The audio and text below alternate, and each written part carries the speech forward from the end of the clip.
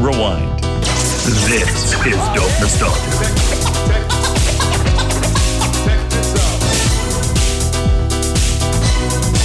Well, friends, this is episode 161 of Dope Nostalgia, and it's going to be weird because this is the first time we're doing a subject of an artist I can't stand.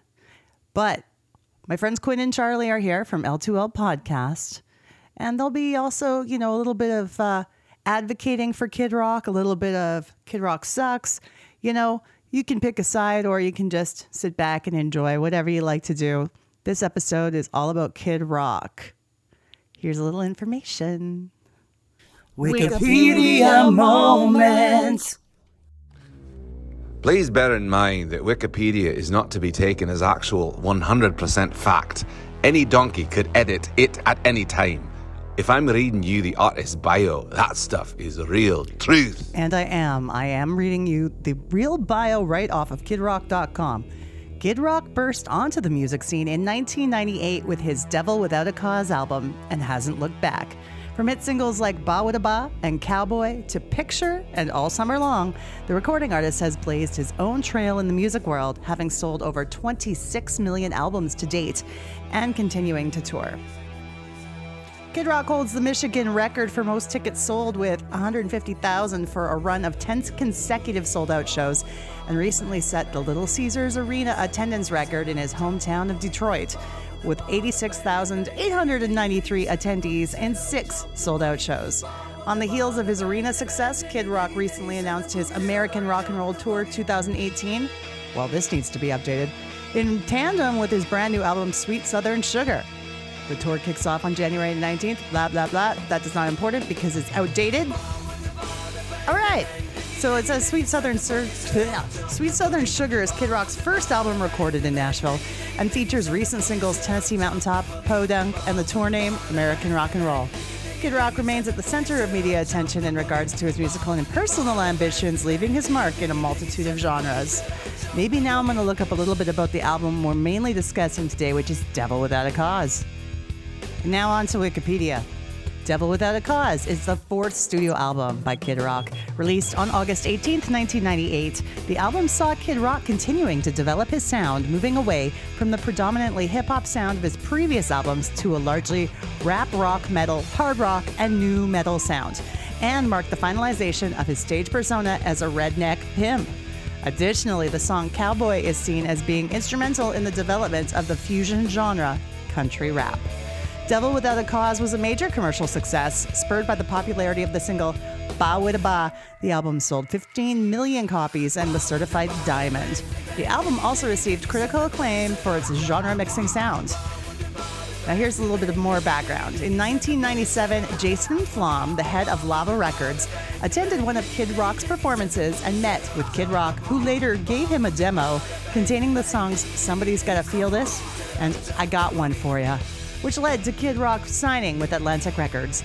As part of his recording deal, Kid Rock received $150,000 from the label. By this time, Kid Rock had fully developed his pimp redneck stage persona and rap metal musical style and wanted to make a redneck shit-eating, shit-kicking, rock and roll rap album. Okay, I'll stop being a jerk now. And I'm just going to hand this over to Quinn and Charlie, our friends from L2L Podcast. Welcome to the show.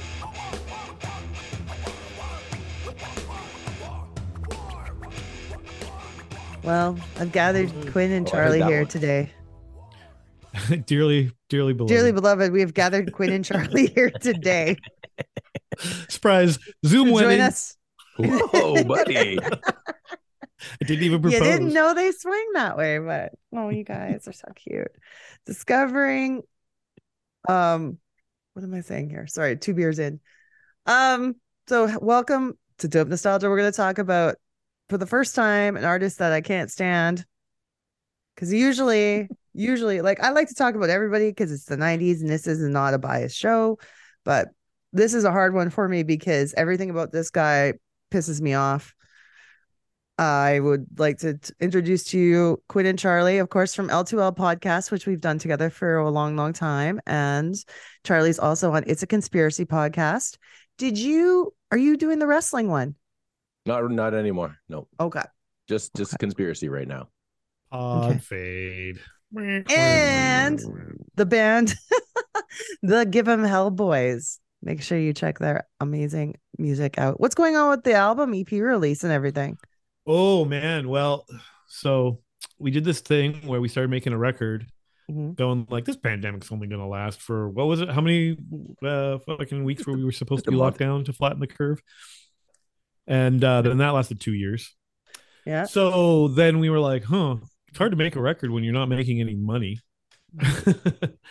So that project started dragging out, and credit cards were getting maxed and all that sort of stuff. So we had to kind of put that on the back burner a little bit, slow our roll, go, okay, maybe we should wait till we're kind of gigging again, right? Yeah. And so we're like so close. But in the meantime, we came up with a plan where we're like, well, we need to be active. We want to be active. We want to prove to the world that, like, we didn't just sit on our hands this whole time. So then we came up with this idea to bang out this EP by doing it live off the floor, produce some videos and all that sort of stuff. And we got that out this summer, and it kind of, man, it just happened. It was crazy how it went from like, are we getting it mixed? Are we mastering? I don't know, like touch and go here and there. And then all of a sudden one day it was like, oh, by the way, your album releases June 3rd. And we're like, okay, boom, it's done. So we got to do it. So we got it all out June 3rd. And so we managed to put out this 5-song EP called Buckle Polishers. And that was awesome. What was fun about that was it was just us doing covers it's all covers of mostly classic country songs, kind of our take on them, just like the way we would play them live, bring a little more of our energy to these songs. And then if you stick around for the whole EP, you get through the so-called Buckle Polishers. There's a banger on the end of there for you that by one of the most classic country artists of all time, Motorhead. So anyway, but that did what it needed to do. It it went out to the world. People heard it. People were like, great, you guys are a real band. We'll keep booking you. More shows got booked. Good. We've been productive. We continue to be more and more productive. So it looks like we might just actually get to finish this album sooner than later. Amen. But we're so close. It's wild. We're like 80% there, and we haven't worked on it in like over a year. And it's like, that part's a little frustrating, but it's a great sounding album, and I love to listen to it. Nobody else can.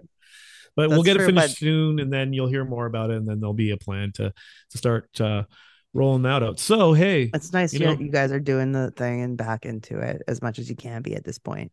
It's good. Yeah. It's a good thing. It's bringing joy. We're not saying anything that nobody else has said. It's still touch and go. It's still weird.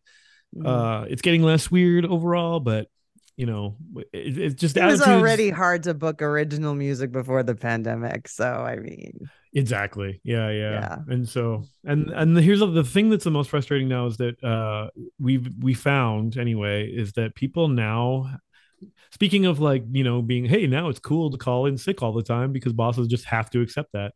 Now people cancel all the time because you just have to accept that, right? That's true. People cancel with impunity. Yeah, and it's annoying. It's been happening less and less overall, though. So, but yeah, that's where we're at. We're hopefully we'll have some new music for the world. Soon. Give him Hellboys, everybody. 2023. That's right. Now you might remember also Quinn and Charlie from our Silverchair episode and our Simpsons Sing the Blues episode, and Quinn's episode where he depressed the hell out of all of us, telling us the story of the Gin Blossoms. Dark. Oh yeah. The dark story, the real, because nobody knows that's a real. We need to get to the real story, and I'm glad you did. Nobody was sad at all. No, it was great. I remember telling on that episode. I think I remember recording with you in person. By the way, we did that. It was right before, it was February 2020, I think, something like that. No spoilers here. Go back and listen to the episode. You'll get to see the evolution of this podcast because it was like 2+ years ago now. We might have been maybe 15 episodes in at that point. Yeah, it was early. But also in real time, like I just remember going, like I was about to kind of drop the big kind of revelation at the end of that story, right? The story of the Gin Blossoms and making their first record and all that sort of stuff. Mm-hmm. And I remember going like, oh, I'm about to bum in my head going like, well, here it comes. Here's a bummer. Here comes a real bad time. Up to that point, I've just been fascinated with the story, but it's just been a story I've been like thinking about myself. But that's the whole point. Yeah. There was no sugarcoating it. This was like, this is what happened. Yeah. This is what happened. We're dancing around it, but just go check it out. So. Get into it. Yeah. Yeah. I mean, we pride ourselves on having a good, positive, fun time with everybody, but sometimes, hey, this is a story that had to be told, and you did a great job, Quinn. Thank you. Well, thank you.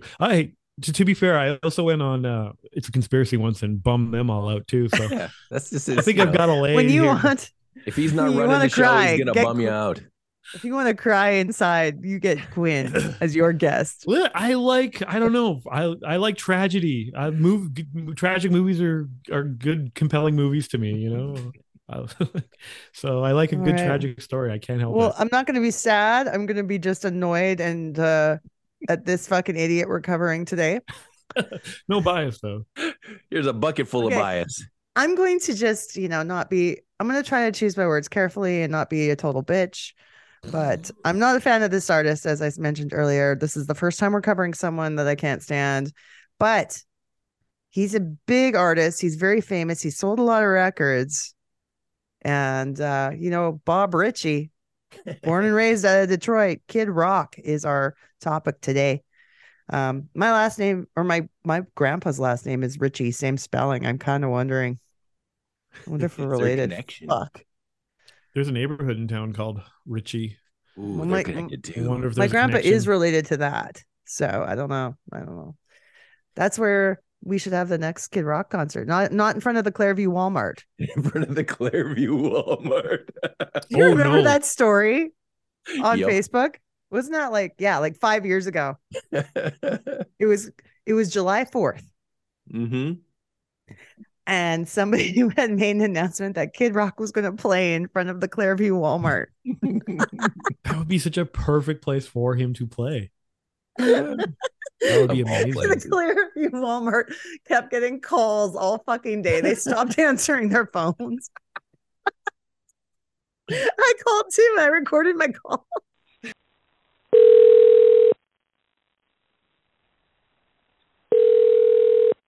Clairview Walmart, how can I help you? Hi, I was wondering how to get meet and greet passes for the Kid Rock concert tonight. That's not happening. That's just a prank. Oh, that's too bad. Maybe. Yeah, sorry about that. Okay, bye-bye. Bye.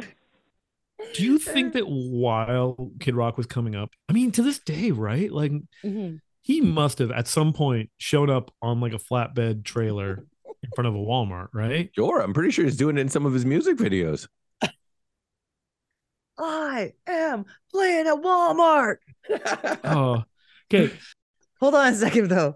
We got a Kid Rock fan here who I would have never thought in a million years was a Kid Rock fan. Oh, I go further than that. Okay. Is a devil without a cause advocate today. Our buddy Chunks, Lord Chunks. Yeah, we've brought Charlie on here to defend Kid Rock. Charlie, the Kid Rock apologist. I mean, okay, it depends what you're talking about, though. Yeah. I'm not apologizing for him today. Not today's Kid Rock. Not the current era. Not the current mega edgelord version of Kid Rock. No. Just 1998 Kid Rock. Okay. That's about it. This is okay. Now he had an album out before 1998, I believe, right? He had like 4 or 5. I thought it was 3. Oh, really? Quite a few? Yeah. Well, okay. The song I was listening to, he had opened for Ice Cube. Mm-hmm. I don't know. So obviously he had been doing some shit. Yeah, his first album came out in like 1990. Okay. And if you sandwiches for breakfast. Grit sandwiches for breakfast. I love how it's like a black person welcoming him into a soul food kitchen, going like, "No, you belong in here." And he's got like the Kid and Play like flat top with a big tall fade into the giant flat top. Mm-hmm. And they're like, "No, white boy, you belong with us." Right off his first gig, like the first album, he's like, "Black people like me." Now, the history of Kid Rock. Okay, so he's from Detroit, right? born and raised Detroit, Michigan, which he's very, states it quite a bit. Oh, yeah. But he's a Southern rock kind of guy. Southern rock. So where do you think that happened? Is it just the fact that this is like his influences? This is the music he grew up listening to? Okay. Charlie, do you have any hot takes on this? Or obviously he came up as a rapper, right? He was a rapper first, but then when rap rock and all that kind of stuff was really taken off, he managed to get himself a new recording contract, because it's his second recording contract, because he had 3 albums before Devil Without a Cause, and he had 1 record contract and it didn't do shit for him. Okay. So this is actually his big actual breakout was his second recording contract. And he'd been working with his new band on the last album, the Twisted Brown Trucker Band, and they just started playing all these rock riffs and stuff, and it worked for them. So that's how he got his sound, and that's where this Southern rock. It's funny because I think a lot of people call him like rap metal or something like that. It's not really a lot of metal. It's more rap rock. I don't hear the metal, but I definitely hear the sound of what was big at the time with like the comparison to like a Limp Bizkit sound. Yeah, I hear very that. Limp Bizkit-y. I don't hear Korn really, but I definitely hear a Limp Bizkit sound. No, I think he's just this side of rock enough, and brings in enough hip hop just to stay just south of being full on new metal. Right, like, well, but I think that there's definitely a good chunk of tracks even on this album that are barely rocky at all. Like they're more like an older school hip hop kind of flavor that they're working. And then he fucks it right up right away. There's a track literally called like "Ode to the Old School," and then his verse comes on, and it's the worst verse on it, and it changes everything. And actually, I was thinking about it too, listening to this. Okay, so I have never sat down and listened to this whole album through intentionally. I've heard it way back in like 1998, 1999, when like I remember my little brother was like, Kid Rock's great. And I was like, you're little and you don't know shit about shit. But whatever, good for you. And he played it a few times around the house and shit like that, right? Anyway, otherwise I was like, had no interest whatsoever. I was just like, this was not anything that I was like, oh, I gotta go check out more by this guy. Right. Anyway, and then so today, one of the things that was really hitting me, I'm like, his entire flow on all these tracks is so old school. Like it's so rudimentary. It's so. When you say old school, what school are you referring to? Like of hip hop, like Grandmaster Flash type. Okay. But like but even rudimentary for that stuff, right? Like those guys had better flow. But like he gives it away right off the bat. The very first track is called "Ball With a Bob." That's a reference to Rapper's Delight. Right. That's literally a lyric from Rapper's Delight. Like that's what "Ball with the Bob, the bang, diggy, diggy, diggy, set the monkeys up, jump the." You're like, that's them. And he turns into like, yeah, it's hard. But up to this record, if you do ever listen to any, he was like full on Detroit, like, like white boy hip hop, comes from the same school as ICP, as Eminem, like there's all these like Detroit area white rappers, and he's one of them, and he like has branched away since, and probably starting at this point is where it was like kind of breaking off into a different direction. Did Kid Rock and Eminem ever do anything together? This record? Did you listen to this record? I did listen to this record. Where's Eminem on it? Slim Shady. He doesn't call him Eminem. He says Slim Shady. Fuck Off. That's the track. Yeah, the song Fuck Off. But he's not on the song. Yeah. He does a verse. Oh, he is. He's got.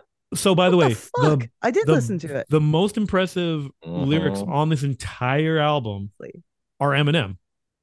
Because Eminem actually has Eminem flow. Because he's Slim Shady for sure. Kid Rock's rapping, and this is the thing. If this is however many albums in, and I haven't really done a deep dive, I've just heard some of the earlier stuff. It's very very early 90s, and it's fairly rudimentary rap and hip hop, right? And he continues to this, like, it's just all he can do is think about how many ways he can rhyme something with dick. Or hose. Yeah. He's like, hose, bitches, man. I've never heard somebody yell at me for so long about how awesome they are. No, hip hop is like that. I'll give him that one. I know hip hop's like that, but hip man, every hop is song, grandiose. It's every fucking self-aggrandizing. song is It's about how amazing he is. braggadocious. And, okay, here's one. Here's one of the things that I love about this album. Even listening back to it today, and knowing a little bit of the backstory, that he came out with this album, and all he's doing all over this album is bragging about his record deals and about going platinum. And up at the point that But he hadn't gone platinum yet. he hadn't done any of that shit. That's hadn't the even had a funny hit. part. But it was so self-prophetic because he's gone platinum over like 11 times in the US for this album, 3 times in Canada. So it was a self-fulfilling prophecy of sorts, where he just came out. If came out you swinging. tell everybody, you believe it into existence. Fake it till you make it Mhm. to the highest degree. I think what really happened here was that obviously he's even kind of not late to the game per se, but he's not like the first, like Rage Against the Machine had already been around for several years, like Korn albums that were popular predate this. Limp Bizkit was just about to hit too. Like this was the flavor of the week, right? Yeah. Yeah. And so it was the right time to market this kind of sound, and like he leaned into it hard. Sure. Yeah. It's look, I listening to it today, I was like, okay, I don't hate this. Mm-hmm. I don't love it. I'm just kind of very like, I'm like, oh God, this is a very juvenile, like adolescent boy, too much testosterone, angry at my parents, but I don't even know why. They're just stupid. And like there's a time and a place for this. And, it's like, if you're listening to it now and it's nostalgic, then I get that. But if you were like to listen to it now and be like, oh my God, the genius of like, ripping off some, like, here's the difference was the samples on this one. And I know it's the band playing them or whatever, but they're still sampled, right? Which is, a way a lot of artists call it, I guess you could call it phrasing, I guess. Yeah. However you want to put it or whatever, or less obvious than like once he leaned into this direction, the next album had like straight up Metallica riffs. Well, no, I mean, kind of, but not really. But yeah, but like when we were talking about what we were actually doing for this, you were like, how many of these damn Kid Rock albums do I got? I didn't say damn. I was just, how much Kid Rock like, do I have? well, listen to this one, listen to this one, and then the only other thing is American Badass, just the single, and that's that's those like, for me. That's like the peak. Yeah. And then everything after that was diminishing returns. It was the peak because he was already a certified star at that point. He actually had gone platinum. He had Pamela Anderson was his woman, and he made just a big fucking spectacle, American firework, fucking dreamland of a video. For me, this album was the buildup, and then that song, that just a single, was the peak, and then it was diminishing returns after that. Well, so, it's weird too because those are my terms. That's what I'm defending. It's not long after this that he kind of abandons the rap rock thing, not altogether, but more or less. Well, now when he does rap rock, it's like it's the it's like the exception on the albums, right? Like all of his singles. He's more singing now, and his singles going into the 2000s, country-ish. Yeah, they became more basically just country. I want to steer back in reverse because I want to ask Charlie about his discovery of Kid Rock and what it was that got you into the music, into the album. I know that I can't remember if it was just on the radio or the video for Ba Wada Ba. And I was just like, I don't know. This is fun. This is greasy, trashy fun.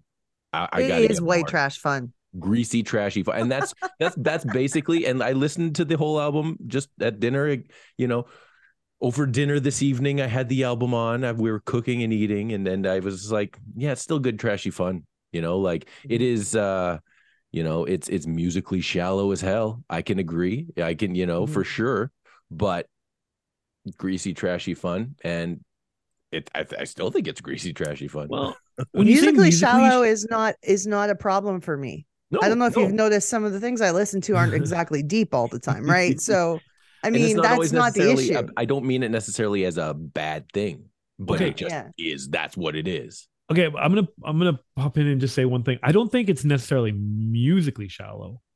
Lyrically, it's lyrically very shallow. shallow. Yeah. Musically, it's not that bad. Musically, it's just like, it's just leaning into this lane of like, these very 90s like influenced, hard rock and southern rock riffs, right? And like if you took Kid Rock right out of the equation, like it's it wouldn't be bad, like just party music, a little on the aggressive side or whatever, but not the most aggressive by any means. It's like it's not like a Venom record or something. Like it's got some, tap your toe, like headbangable quality or whatever. It's just how rudimentary and juvenile and like, and I know that a It's the lot lyrics, of hip though. hop, It's the a fucking. And lot I of never hip hop listened is to lyrics, but I listened to every single fucking lyric on this album. And I know me, I never fucking do. I'll hand him this. Sometimes when you're listening to lyrics, it's because I can't understand what the fuck they're saying. He's nice and very clear. good. He's very good at like pronunciation and shit. He's shouting this shit at me, but he's doing it in a very clear way. He's enunciating while he's shouting at you. How about thanks fucking Richie. how about the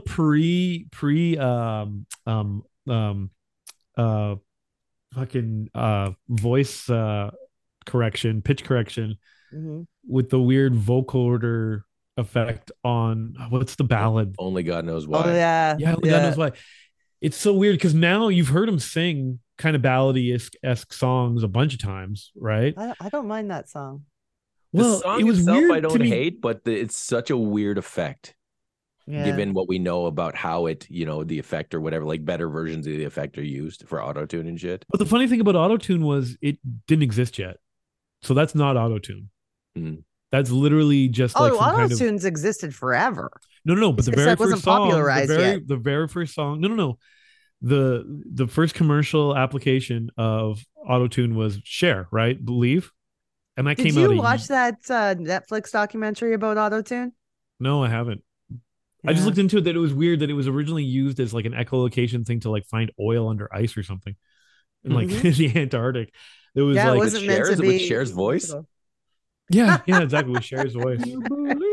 They were like, we can bring the oil to the surface if we just get Cher. That's a South Park episode right there. There's the the thing oil. is, Get it. but it's interesting because I'll give it to in a weird way. It's like he predicted auto-tune. Like, because he threw this weird, obviously not having any faith, or maybe he was his producer.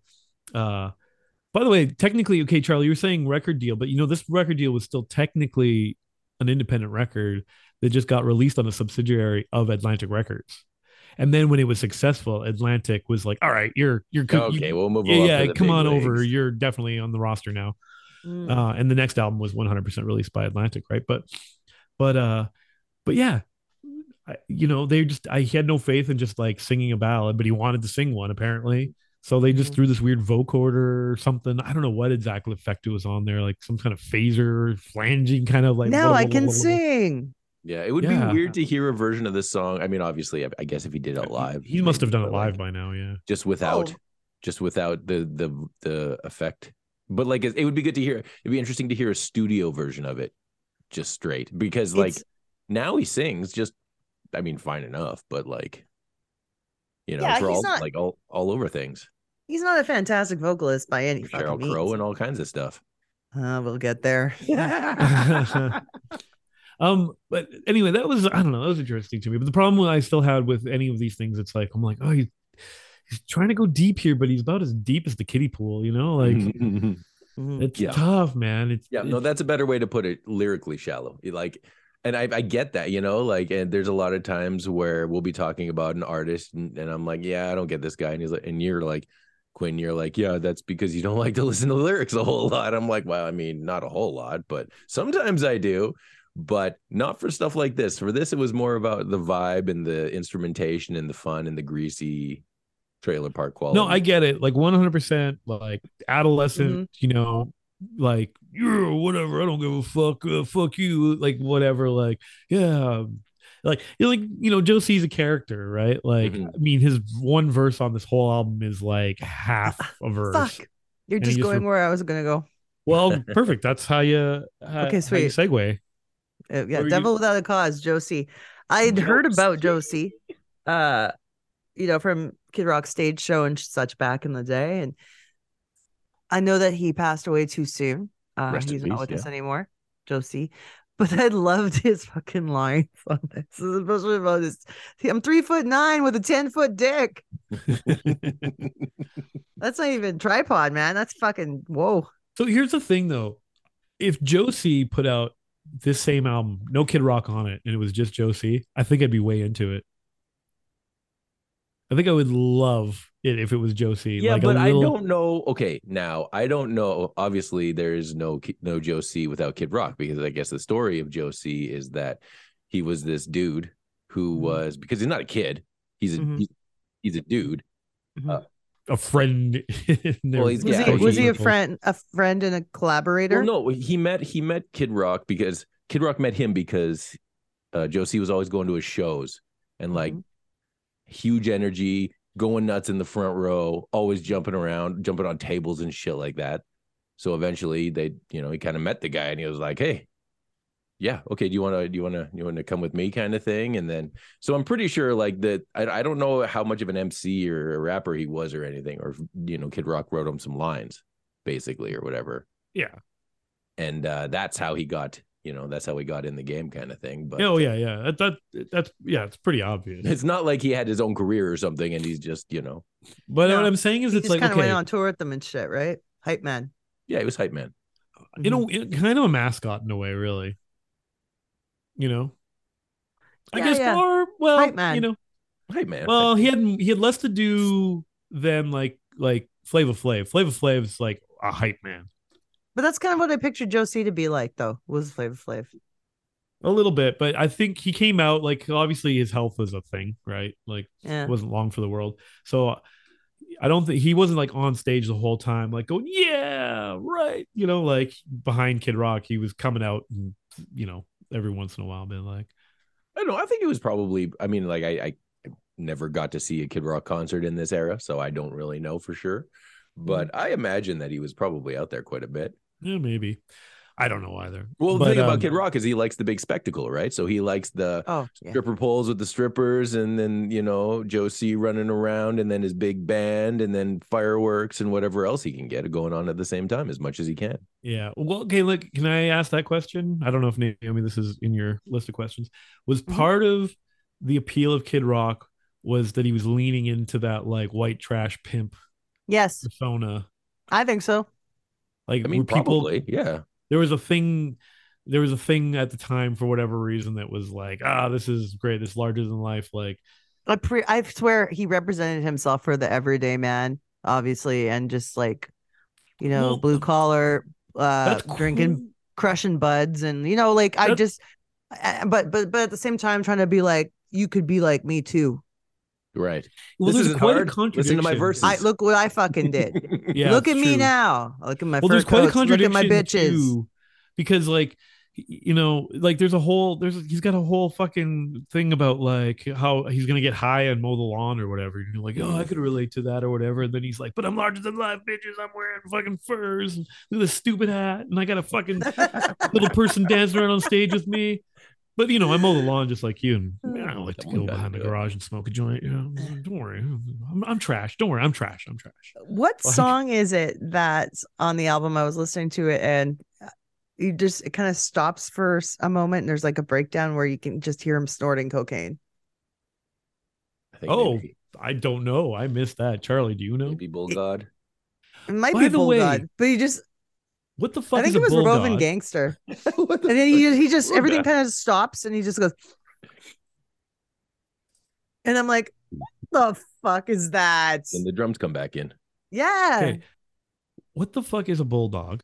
Yeah, what is a bulldog? A bull. Yeah. I know what a bulldog is. I hated that song. Bull God. I hated it. Yeah, I hated it too. And and also, it was the first single that did nothing. It was the first single, eh? Apparently, Well, at yeah, least I it mean, was the that's- What do you first think of video it? that was released. And usually the videos are released in the same order as the singles. Welcome to the Party was the first single. Oh, It was the Okay. second single. But Oh, that's then cool. it was the Whatever. first video. Okay, that makes sense. Yeah. Okay, Cool. that's interesting. Oh that they- God, Charlie, what do you make of that one? It took 3 singles for this to catch on. Hey. And that's when it was hitting mainstream radio, because that's when I would have caught it, and then I would have been like, oh hey, what is this? I mean, I thought Bull God was fine. I don't think it was the best. So I've honestly, my favorite song on the album easily is 100%. That was it right off the bat. That's I mean, Ba Ba got me to the party, and then Cowboy was just like, yeah, this is awesome, I love it. And they happen to be tracks 1 and 2, so that's good enough to hook me anyways for a good, enough goodwill for a good chunk of the album. But I didn't have a problem with Bull God. I thought it was fun. I thought I liked the line about going behind the garage with his Walkman and firing it up. Oh right, I remember that. Walkman. What? Yeah. Didn't he say, I grab my Walkman, but before I cut, I go behind the garage and fire it up? Yeah. Oh, I thought you were saying firing up his Walkman. I was like, No. oh, I thought he was just doing some crack. You're doing crack. He's doing something. yeah, how, but he's humble now, and all he But can he's think got about is New Orleans. I and mean, those jumbo just like shrimp. every man, you grab your Walkman. If you're going to go mow the lawn, you want some tunes. That's it. right. Okay. Sure. Yeah. Okay, I'll give Ba Wada Ba is a good intro to an album. That is a great fucking kickoff track. The banger. Yeah. The buildup of the song is very, very good. Okay. I'm gonna say we talked about the cocaine, we talked about him talking about himself. He is a fucking dick talking about women. I cannot, you know me, I don't get offended by shit, especially like when people say this and that. I don't get offended by being called a chick or a bitch or whatever. But I mean, just all he sees them in every lyric is as objects, completely as objects, disposable, just I couldn't believe there was never anything on the album that made me think otherwise about his relationship with women. I cannot defend him on this at all. You seem correct. Okay, but this is not a defense by any means whatsoever. But the culture of hip hop at this time is very misogynistic altogether, right? Like, I mean, for the most part, anyway. There was one. This isn't something I thought offensive, but it actually made me laugh because I thought it was funny about going down on a chick in the hot tub, something like that, like eat the pussy under the water and then blow bubbles up her ass. Yeah. I was like, wow, what am I listening to? Pussy underwater, blowing bubbles. Okay, but nobody's answered my question yet. What the fuck is a bull god? I don't know what a bull god is. Me Even neither. then, I just didn't question it. I was like, okay, cool. Urban Dictionary says it's the founder and leader of the feral undead.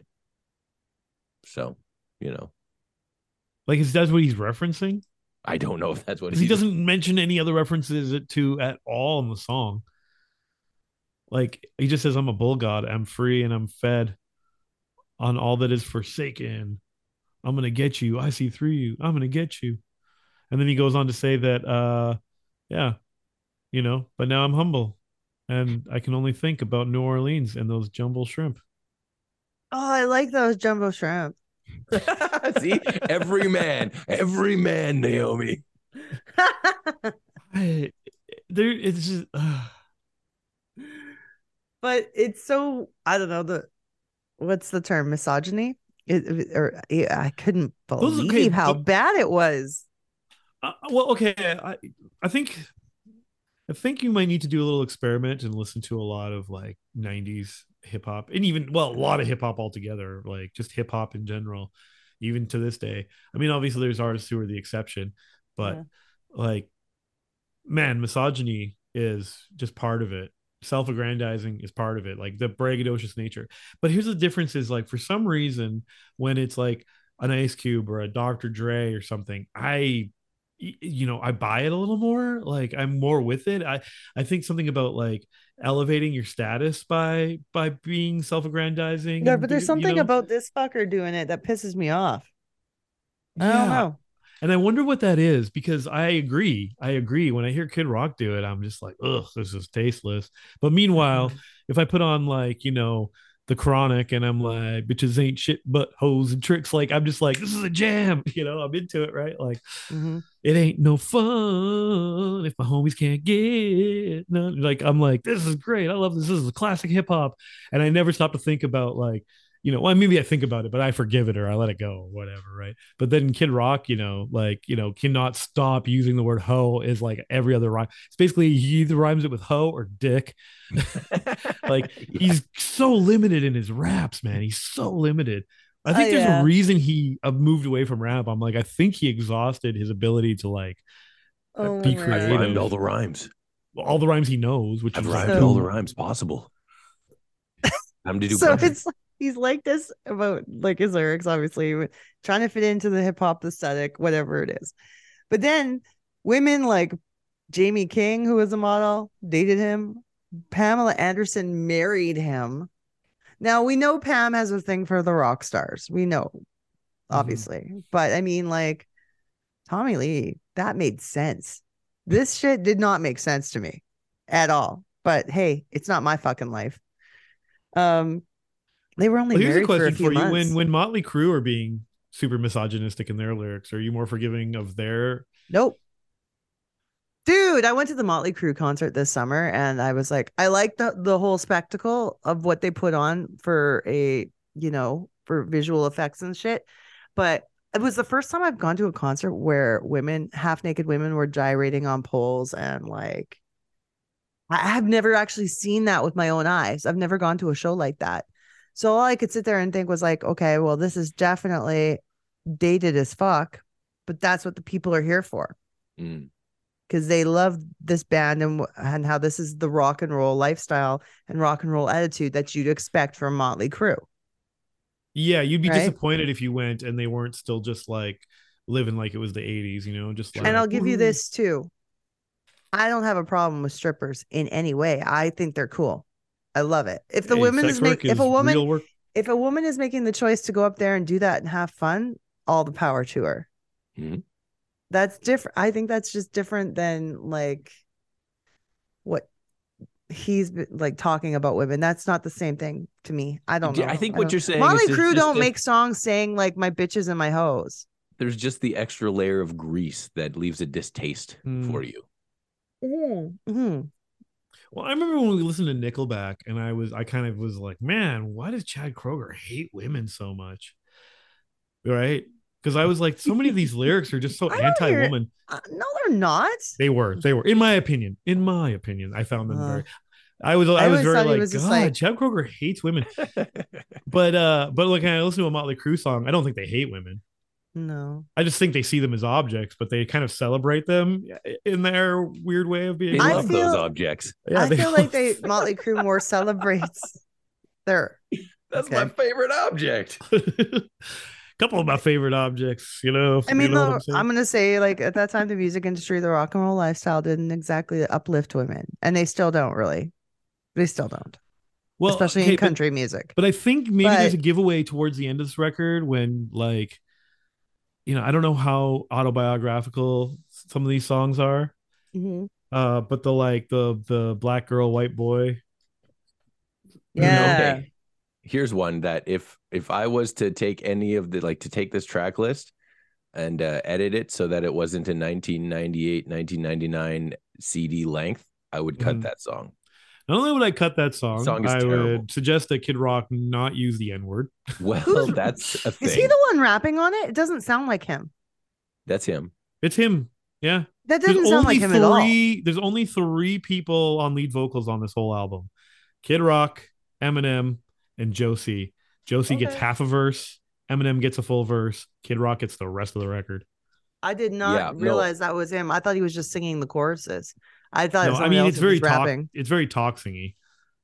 It's not very it's not rapping. The thing about that song, and which is no way an excuse or an apology or anything, is that was a song from one of his earlier albums that he redid for this album for some reason.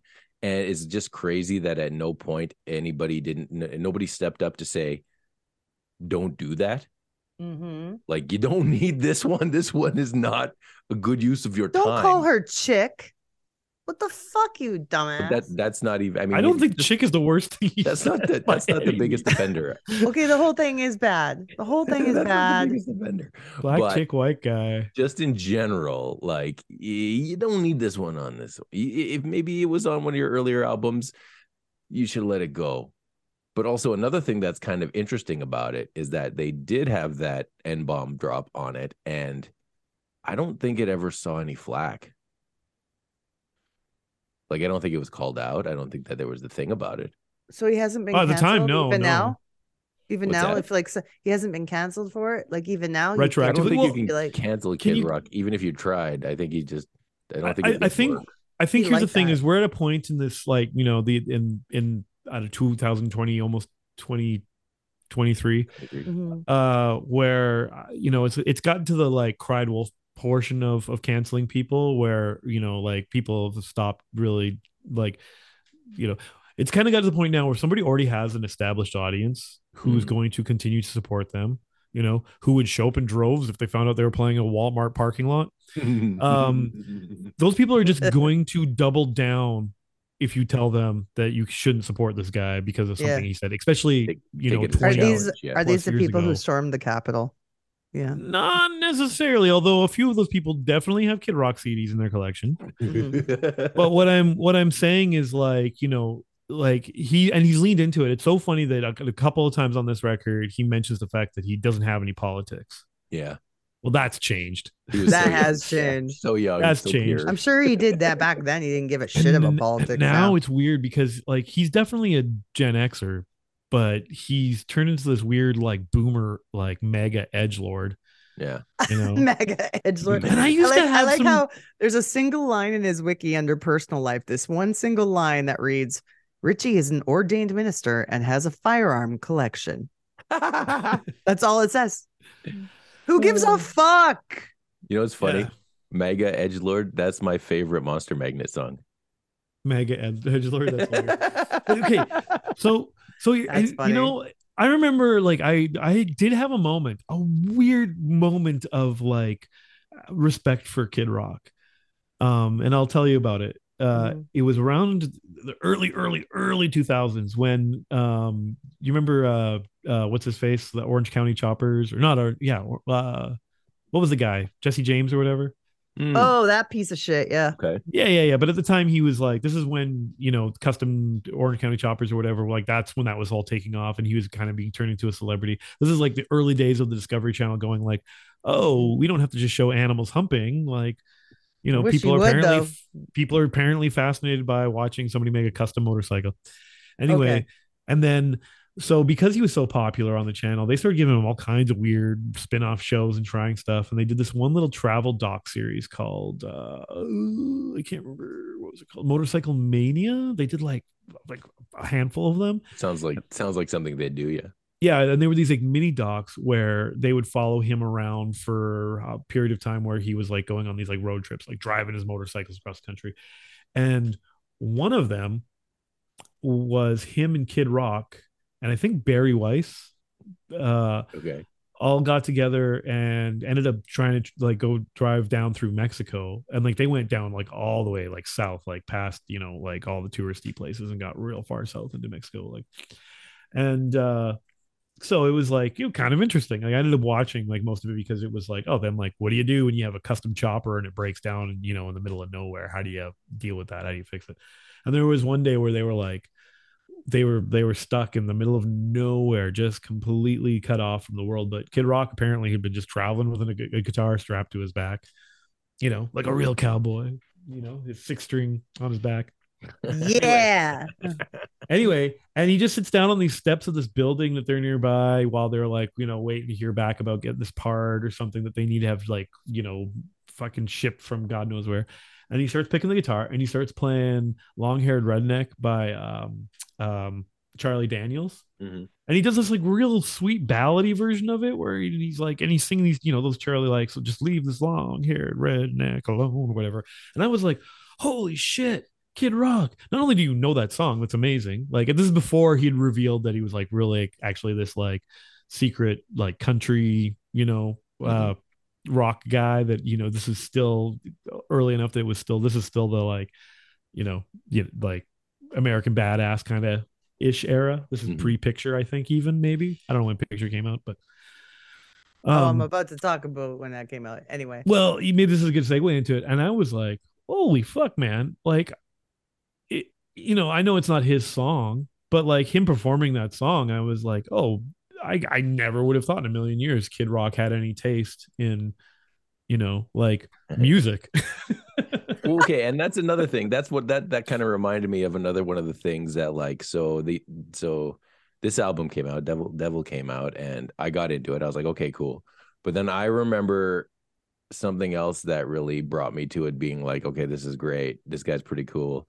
I saw it was a Much Music, Intimate and Interactive. Remember those? Oh yeah, those were great. Yep. Where he did a set, and at one point in the set, like he went around and instrument by instrument kind of did a solo on everything: drums, guitar, keyboard, just everything, right? And I was like, to prove he had some talent. It was decent enough. It wasn't like amazing, but it was like, okay, you know what you're doing. Okay, sure, that's pretty cool. And so that was another one of those things that I was like, this guy's all right. And then in the early 2000s, his next album Cocky came out, and then it started to slip a little bit. Well, after these messages, we'll be right back.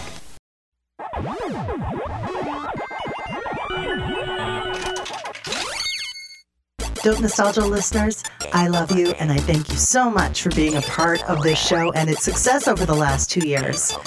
We have what's called Patreon for those who want to support the show financially. For as little as $1 a month, you can become a subscriber and get bonus content, early podcast release, all kinds of cool behind-the-scenes stuff, and more. There's different tiers of membership starting at only $1 a month. And we even have some special merch for you guys who are in it for the long run. So please, join our Patreon. It's at www.patreon.com/dope nostalgia. Love music? Who doesn't? Who and what were the albums and artists that really turned you onto music? The ones that made you really stop and listen. The ones that shaped your tastes and opened your horizons. That's what we want to talk about. Dig deep into your vinyl, CDs, or even stream away. Let's listen and learn all about what made you fall in love with music in the first place. This is Learning to Listen. So good. Okay, interesting take. Could you read it like a human being, or? That's exactly the way a human would read that.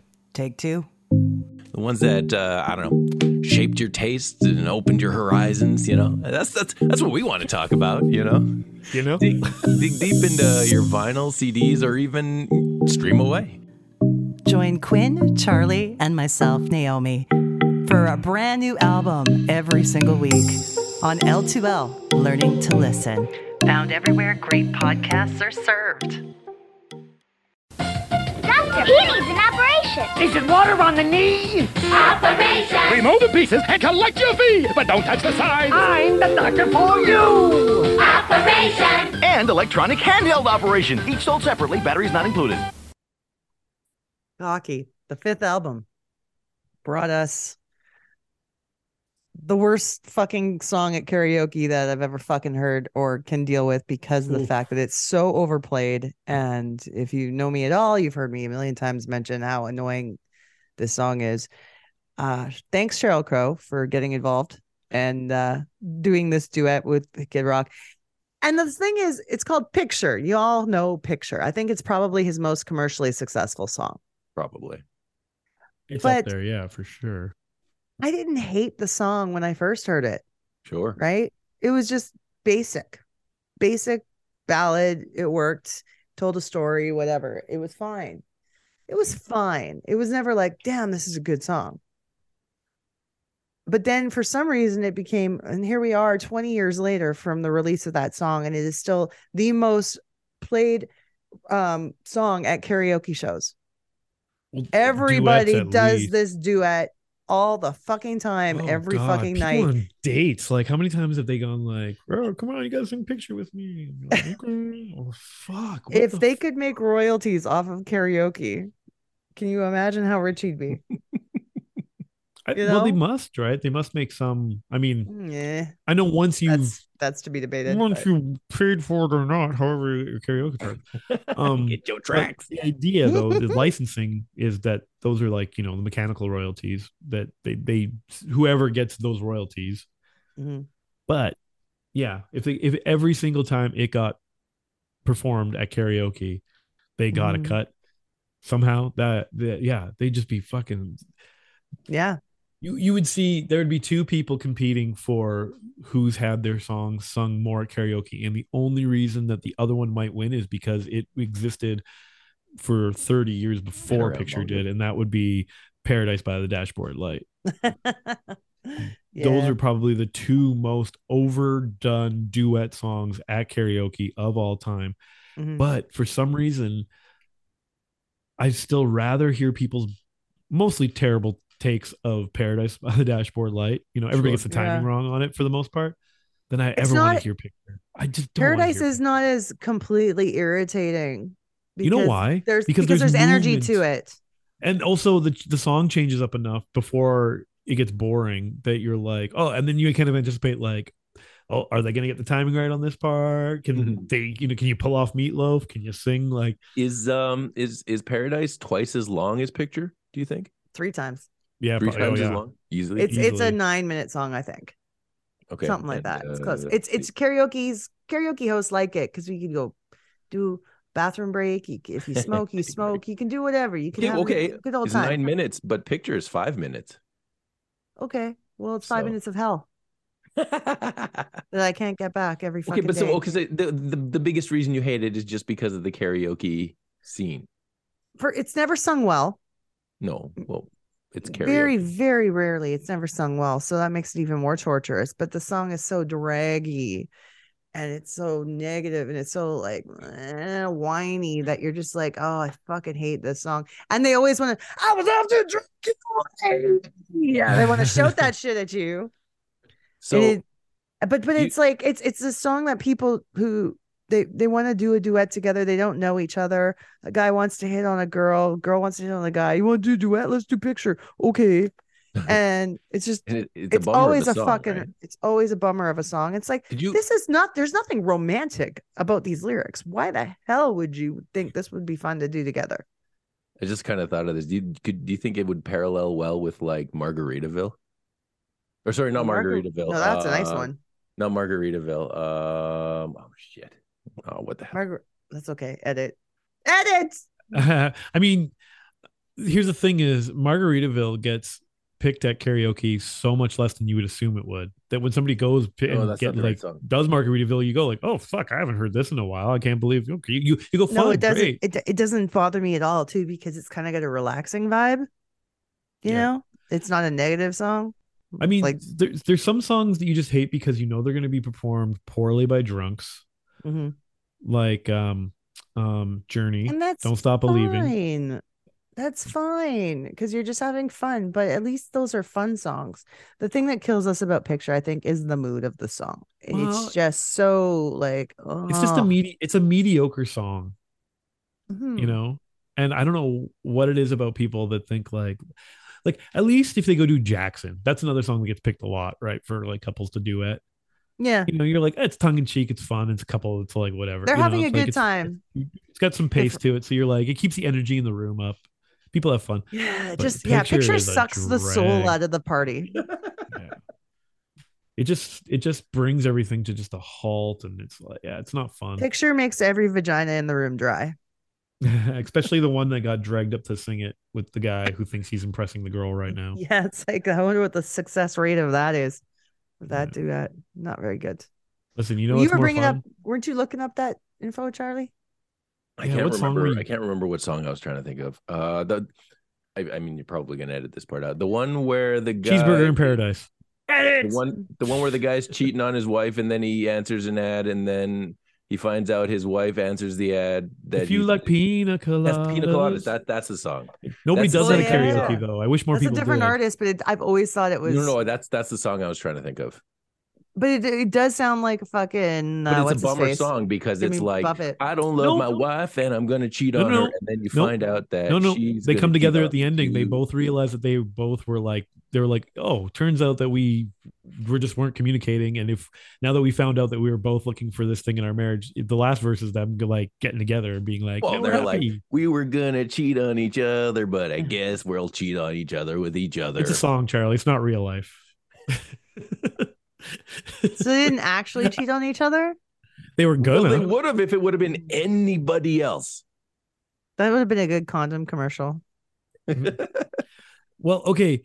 It's funny though, because you'd think Picture would be more triggering because I don't know I can't remember all the verses specifically, but I'm pretty sure that, at least the Kid Rock parts, he mentions that he is with another woman.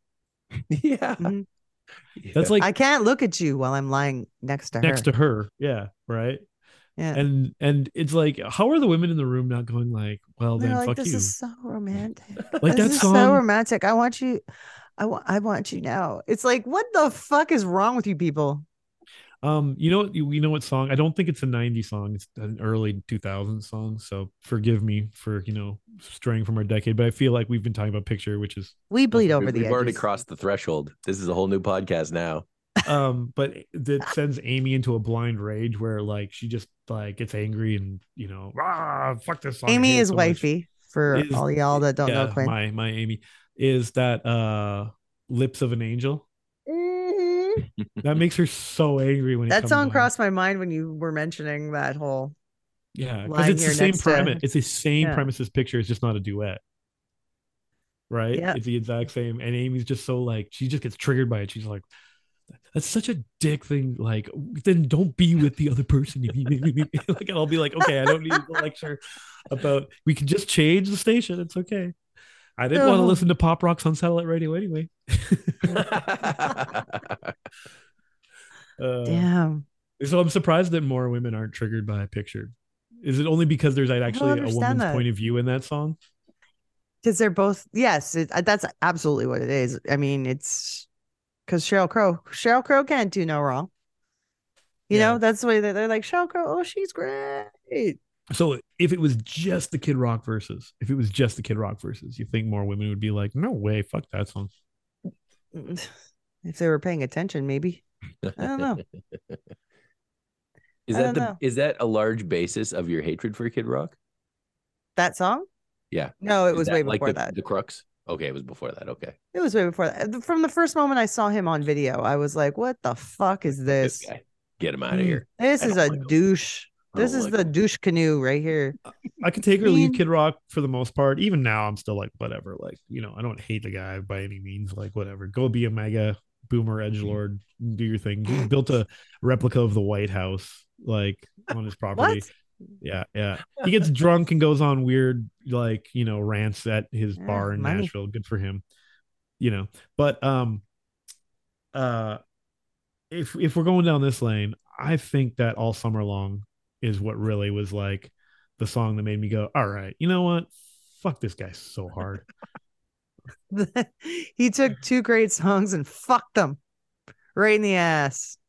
Honestly. Yeah. Mashed them up and fucked them. Well, the worst part is like, okay, we all know that Sweet Home Alabama has been overplayed. It's it's unfortunate because it's not a bad song, but I mean, and it's got its own kind of weird politics in the song too. That's like hard to whatever. Okay, if you're paying attention, but you don't have to pay attention. It's just like, oh, they're proud of being from Alabama or whatever, right? Yeah. Good for them. Yeah. But then to take Werewolves of London, Warren Zevon, rest in peace. Yes, R.I.P. Like, take a fun, clever song, take a great artist like Warren Zevon, and just bring him down to your fucking like Walmart concert fucking level. Clareview Walmart. Walmart. Like, by the way, now it's canon. It's now canon that Kid Rock did a pop-up concert at the Clareview Walmart. Clearly. We're gonna put it in his wiki. I'm like, you can sample Metallica all you want. But leave goddamn Warren Zevon out of this, okay? Oh.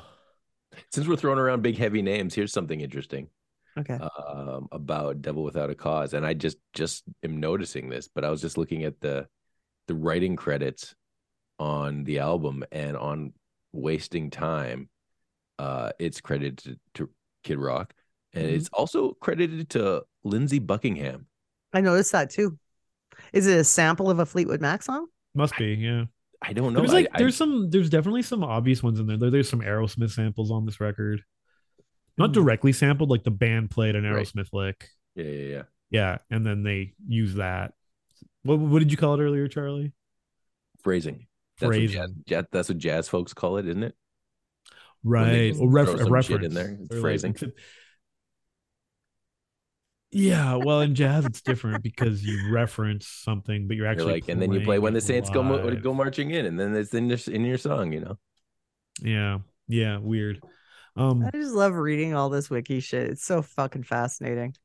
The National Hockey League, our precious NHL, announced Kid Rock as the headlining entertainer for the January 28th All-Star Game in 2018, sparking negative online responses from hockey fans. But Jeremy Roenick praised the choice and condemned Kid Rock's critics, saying, "Kid Rock is the most talented musician I think ever on the planet. Because you can put any Intimate and Interactive one time. You can put any instrument in your hand or on your mouth, and you can play anything and rock a house and sing any kind of genre." And also, Jeremy Roenick has probably been hit in the head a lot. I mean, a hockey player, so that's right. Got a kick out of that. And then during Kid Rock's 50th birthday live stream, he announced that he would be releasing a triple album consisting of a hip hop disc, a country disc, and a rock disc. You think you're fucking Shania Twain now? That's a Shania move right there. Shania Twain putting out hip hop discs? Reba McEntire also just did that. So a hip hop disc? Oh. She put out a remix disc. A remix album. Right. You can't remix. An album that was three album, like, yes.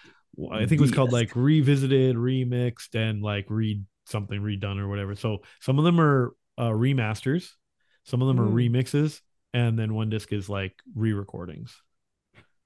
Anyway, so basically, I'm okay if Reba does it, but not if Kid Rock. How the lines blur. If you have not listened to the remix of The Night the Lights Went Out in Georgia. Oh yeah, that's great. Damn. Is it a good remix? Slaps. It's a banger. It's like a club banger.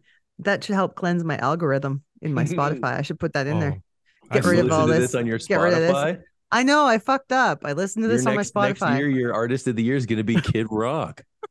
I made sure that I was listening to it once. He's gonna headline your Wrapped festival. Yeah, I really need to get a separate thing for listening to research, and then when I actually that's what my iTunes. My iTunes has become my Apple Music, I guess. If you really wanted, you could probably get a couples account and then use one for personal and one for work. Lady Mimu. Yeah, exactly. She has her own Spotify account, so I should just use that to listen to garbage. Turns out she's a just listens to so much Kid Rock fan. Who knew? Yeah. she loves that shit. She loves the pussy songs. So picture on repeat for some reason. He says pussy a lot, so she's into it. Okay. So I like to go on Lyric Genius a lot and see if people have broken down, the lyrics of certain artists, right? I've never even heard of Lyric Genius. You should dedefinitely use it for research. It's great because sometimes people get deep, like sometimes like you're listening to, I don't know who's somebody who makes like deep references. God, just even historical references. Like if I'm listening to an Iron Maiden record, sometimes those guys are going like, deep into the history books, and I gotta like, what are they referencing? Okay, like, oh, there's some like one-off battle and like that happened, like the British Army versus like some small tribe in Africa, and they're like talking about it. I'm like, cool, now I knew all about this, right? So I like it. It's a good source for that sort of thing. Anyway, what did it go to a Kid Rock album, and there is nothing to explain. No, you shouldn't. There's nothing. The way it works is that they highlight. And it's publicly edited, kind of like Wikipedia, right? Like, so people can sometimes kind of go and like change things or make new references or dispute things or whatever. But Kid Rock lyrics are almost devoid. There's like, if he spelt the word Romeo, in one of his rhymes was Romeo or whatever, right? Mhm. And somebody pointed out that Romeo is actually a small town in Detroit, or not, in Michigan, excuse me. Isn't that where he's but from? Maybe, I thought so. but he just says, I'm coming for your Romeo. So I think people were just like pulling at straws to be like, there's got to be something we can explain here. We got this. This has to have it has meaning, right?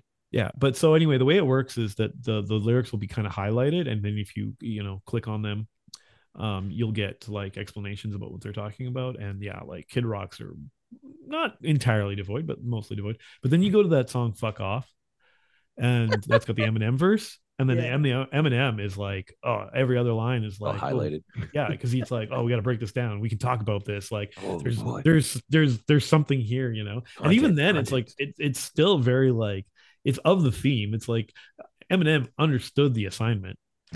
Like he knew what album. This is the Slim Shady era too. Like think about this, right? Here's the evolution. This is pre Slim Shady LP. Yeah.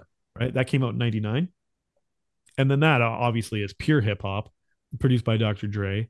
Extremely misogynistic, very problematic actually. Some of the songs are like you listen to them today and you're like, damn, like this was blown up. But I think the difference is, and the reason that we kind of, maybe, I don't know, see if it holds up or not, but at least the thing that does work about it is the talent. Like Eminem is talented. Oh, for sure. He's intelligent. Yeah, at least, I don't know. Yeah, he's said some pretty fucked up shit in his rhymes, and we all know it. Oh, of course we do. But I don't look at him and Kid Rock in the same manner, really at all, and I don't know why that is. Why is it that Eminem gets the pass? Yeah, I don't know. The things he says because he writes it better. Because he gets the pass on the things he says. Yeah, is it just because he is just talented that you're like, God, it's like, you're like, I really don't necessarily agree or like what he said, but God damn, I like the way he said it. Didn't he say it good? God, he's just his way with the English language and how he can manipulate phrasing and like just he can make words that don't rhyme, but not make it sound forced. It just sounds so he's not just trying to rhyme ho. Kid Rock tried. He tried to make ho rhyme with dick, but it just didn't work. He's just really working that one. Suck on my. Yeah, no. Yeah. He rhymes. I'll give Kid. I said he mostly just tries to rhyme like ho and dick. He also tries to rhyme rock a lot. Clock. Because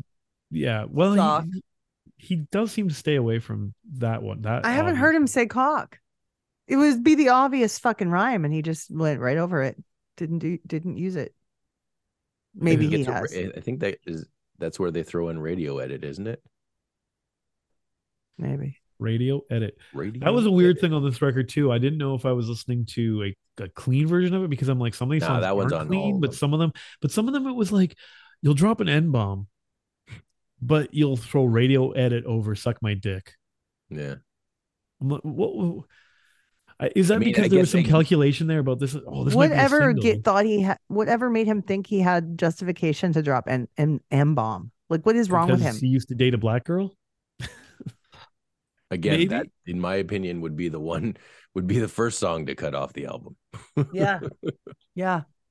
But it's like, you shouldn't even it was on the last record before this. Well, that's just it. It was, and it's not like it was on his first album and you're never going to hear it again because but it was just on the last one you just did.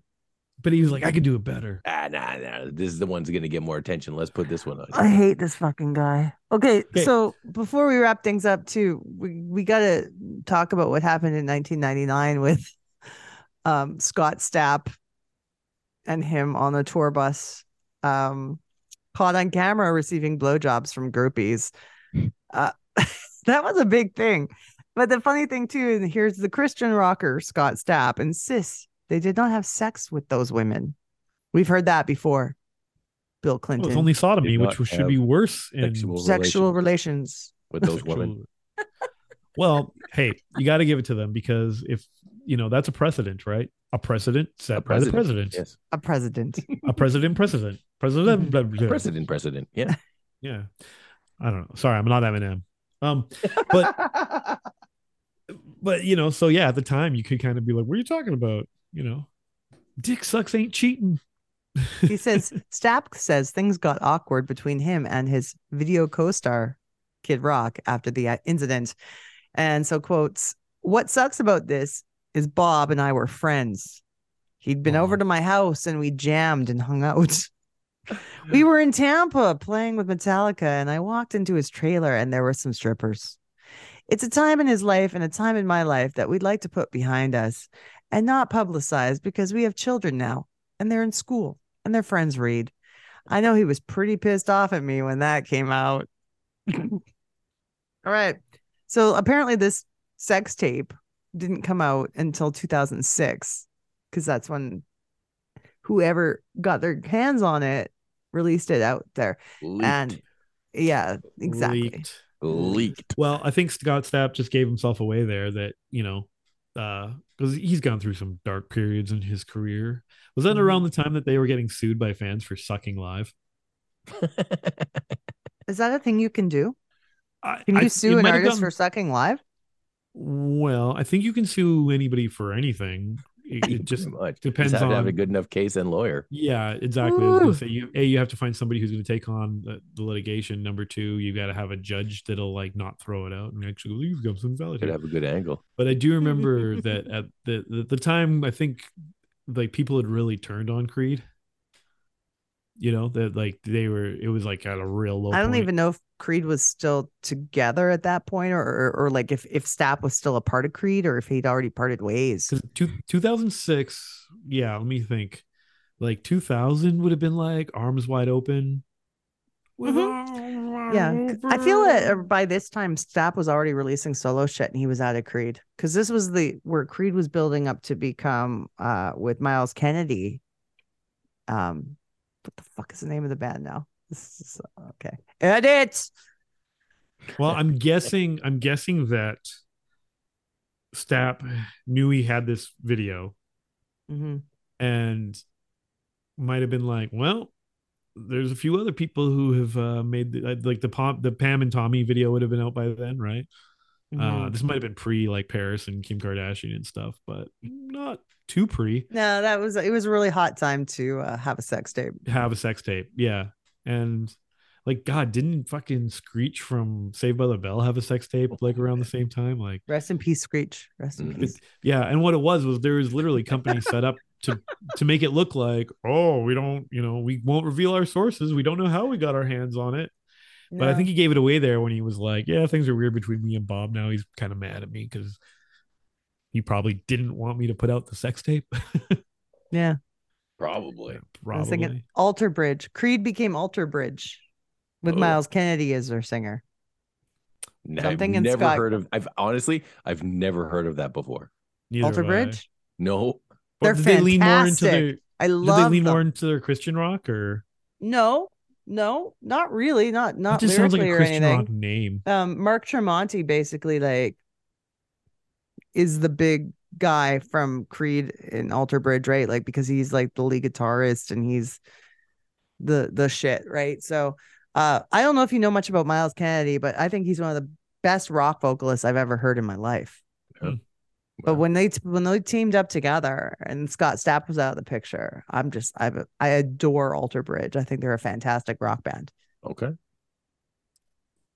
Interesting. I covered kind of enjoy the songs. I just kind of enjoy that Creed is basically a meme now. Mm-hmm. I never had a problem with Creed. I don't know. Scott Stapp didn't come off as genuine to me. But he's definitely a phony. But yeah, I don't know. But yes, Creed, not to sidetrack too hard. Join us Creed here in was the weeds. Sued by fans who wanted their money back for going to a Creed concert and being like, "This was terrible." And when they wouldn't get a refund, give me my money back. I'm suing you. When they wouldn't get a refund from Ticketmaster or whoever. I'm sure it must have been Ticketmaster, right? They got a monopoly on that shit. But they were like, fuck it. Let's sue the band. They got some publicity, and it really kicked off a lot of the like people being like, yeah, Creed kind of is terrible, right? Like, And then the Nickelback hate. I don't know which was first. hey, here's a little tidbit The about chicken or the Nickelback. Obviously, they rub shoulders with Bob. How come So them when and they Bob haven't done a? Have they done a song together? They've appeared in each other's videos. Kid Rock was in the video for Rockstar. Oh, yeah. So was Wayne Gretzky, though. Damn it. Yeah, but a they lot of also other people. Kid Rock was this is post after he had split up with Pamela Anderson, and he went on a new tour bus because he had had his bus custom built for him and Pam to hang out on together. And Oh, whatever. so- All it was is a stripper pole. well, you're not far off. Built. Custom stripper So ball. this is right about the time the rise of Nickelback was at the point where it was like, oh yeah, Kid Rock wants to sell his bus. We could buy his bus from him. And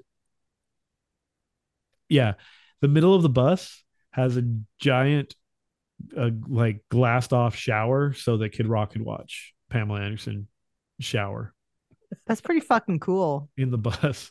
That's Yeah. pretty badass. But Yeah. could you imagine? Actually, like, yeah, that's pretty awesome. But that was just Why for would you them to travel change on. The band is that? traveling in another bus or in a van or something. They're flying, whatever, right? Like this is just for them. And so then Chad Kroger comes along and he's like, "Hey guys, I got us a bus." So they get on it and they're like, "The I guess- fuck, dude?" Who's like, Oh, you can watch a shower now, Chad? No, There's I'm no- the one you watch. I'm the one who's showering. the first thing he does is he's like, No, I this is brought for us me to here. shower. Man, a stripper pole and a fucking shower. Why? But there's no like regular shower where they could be like hidden. No, it's just this big glass shower. I mean, there's probably another shower. Too. Maybe they Big would just put a glass. curtain around it. It'd be fine. You'd probably have to, yeah. renovation. I wonder if they still have that bus. They were like, Someone has that bus. yeah, There's no way you would get rid of that installment. What a waste. yeah. It's like, they're like, "Hey, yeah, great, awesome." Comes with a kitchen and a fridge and everything. They're like, no, A great shower. we're rock stars. We're not going to eat. Hey, that's a good line. So to wrap things up,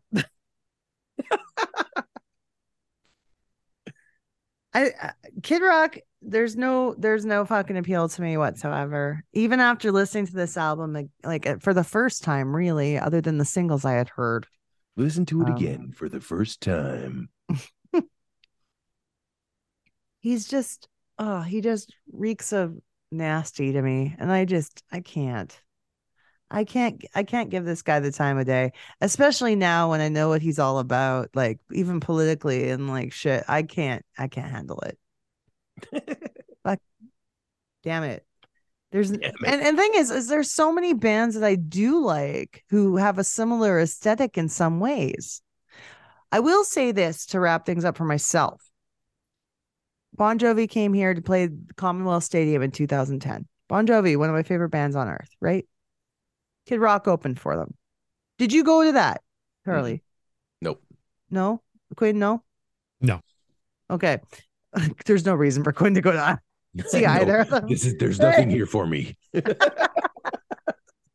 I mean, if you had some comp tickets or something, you were like, "Hey, You never wanna know. catch I had the to, show you don't have to pay for." I'd go. I had to ask. Anyway, I got there late on purpose because I wanted to miss as much as Kid Rock as possible. But then we got there. We caught about 3 or 4 of the Kid Rock set of songs. And I was actually more impressed than I thought I would be because the band, the backing band, the female backup singers, just everything. Like he had a monstrosity of a show and amazing players surrounding him. So he really did put on something huge for that stadium tour. Mhm. And I mean, I think it's cool that I guess that he got the Bon Jovi spot, but I was really trying to avoid it. I was like, holy shit. But then I was like, okay, this isn't so bad. What he's done here. Mhm. Because he's created something really cool, a spectacle. And if anything, if we get entertainment out of it, that's great. Fine. There were no stripper pools that I saw. No showers on stage, nothing like that. But it did seem to me for the first time where I looked at him, where it seemed to be about the music and not just about and about other players and not just about braggadociousness. And that's why I didn't mind it.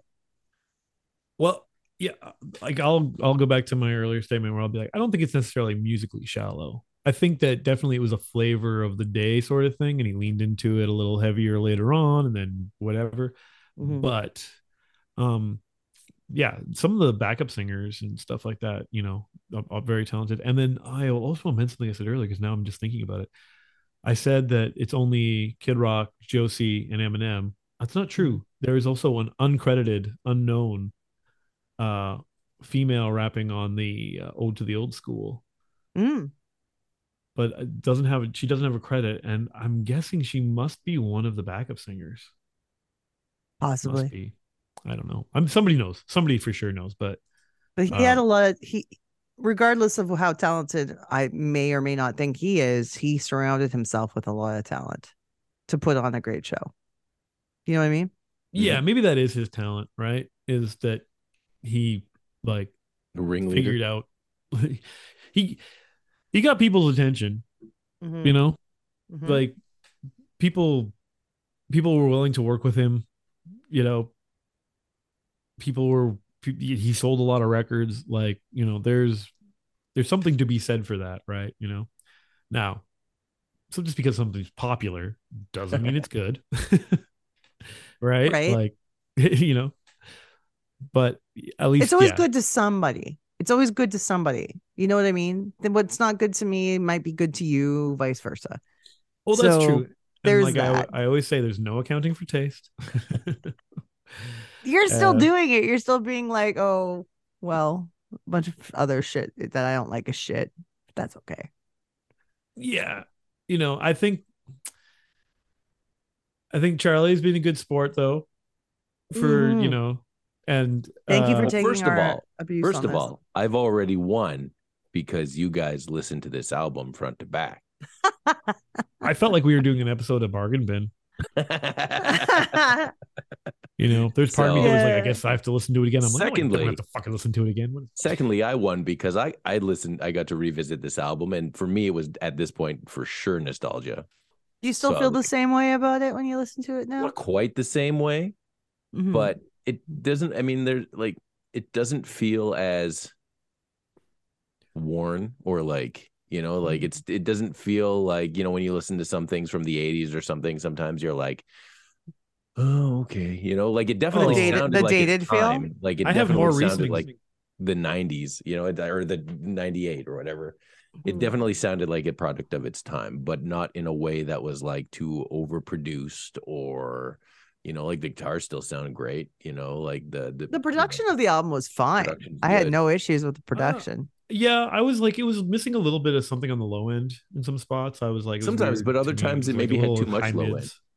So yeah, it was. I think it could stand. It's weird to say this, but I'm like, it could stand to be remixed, remastered. But like, you know, it's sometimes though, that's the thing. Sometimes there's a time and a place. Something hits for whatever reason. I think, you know, right at that point, the market was kind of split in two directions. You know, at the same time this was happening, it was also like getting flooded with like, you know, the 90s like boy and girl groups, right? Like we're also taking off, and the alternative to that was like this kind of like Limp Bizkit, Korn, new metal, rap rock thing that was taking off, and those were just the flavors of the day, you know, like those were the big popular movements that were happening.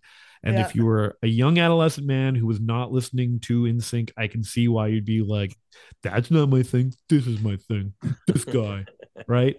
Great. You know, but sometimes, you know, you grow up and you move on and things aren't, you know, and if you have some nostalgia for it, good for you or whatever, you know, but I don't know. I'm just not that nostalgic of a person myself. Not that I was ever really that into this.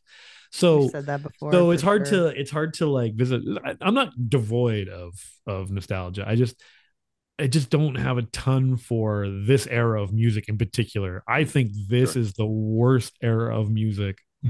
Pretty much. Are you talking about the new metal era, or are you just talking about pretty the much 90s talking in about general? like popular music from like 96 into like sometime in the early 2000s was a real this is why you're a great guest. Real rough period. You're not just like, yay. Music. Look, there's a lot of great music that came out at the time, but it wasn't not for me anyway. It like it was a period where the radio was really letting me down. You were in like high school and junior high and high school. You had to be listening to something. This is a very impressionable time in your life for music. Yeah, but okay, for me, the radio was my friend in the early 90s. Yeah. Right. That's when I was the most like this is great, you know, like that like era we were talking about earlier of like of the rise of alternative rock and grunge and so-called like whatever, like, like bands like Soundgarden. Remember when Soundgarden was on the radio? Remember when Alice in Chains was on the radio? Soundgarden and Alice in Chains. They were, in my opinion, the two greatest of the grunge era. Yeah. Like I was never a big Pearl Jam fan by any means, but it was okay because right after a Pearl Jam song, I remember when fucking had like a hole got played on the on like on like the Bear here in Edmonton. Like that would never, I don't know, maybe it would happen now, but like a few years after that, like by like 96, they're like let's play it a little safer. Hey, there's this new band Creed, and you're like, oh great. Like it was bad. That was tailor made for the Bear. Yeah, and then they leaned into that. Like it's weird. I remember anyway, I could go on. Sorry, non-Edmonton people who don't know what the fuck that is. The Bear was our alternative rock station that never really matured past about 2003. They weren't ever an alternative rock station. Hard rock station. Always, they were always mainstream rock. Always. What was our alternative rock station in the Sonic? 90s? No, we didn't have one. We didn't have one. Oh, yeah, it was the Bear at the time. I guess if that was the only rock station we had, you might get to hear some Smashing Pumpkins or something, right? I guess. Well, you heard way too much Smashing Pumpkins. Right. Anyway, but I was speaking of things that it's weird though. Like you're like, is it stuck in the 90s? Like I was just talking to Charlie about more recent examples to me that I'm like, it's weird because like I just reheard that Meghan Trainor song the other day, All About That Bass, and I was like, wow, this doesn't hold up at all. This song is terrible. Like, why did I think this was good at the time? Like, but like, or Macklemore, Thrift Shop. Macklemore. Like, fuck, this song sucks. Like, what the fuck? It's okay. But people loved it. But Blurred Lines was such a huge song for a long time, and now when you put on Blurred Lines, nobody gives a fuck anymore. They don't get excited about it. They think, ew, gross, Robin Thicke.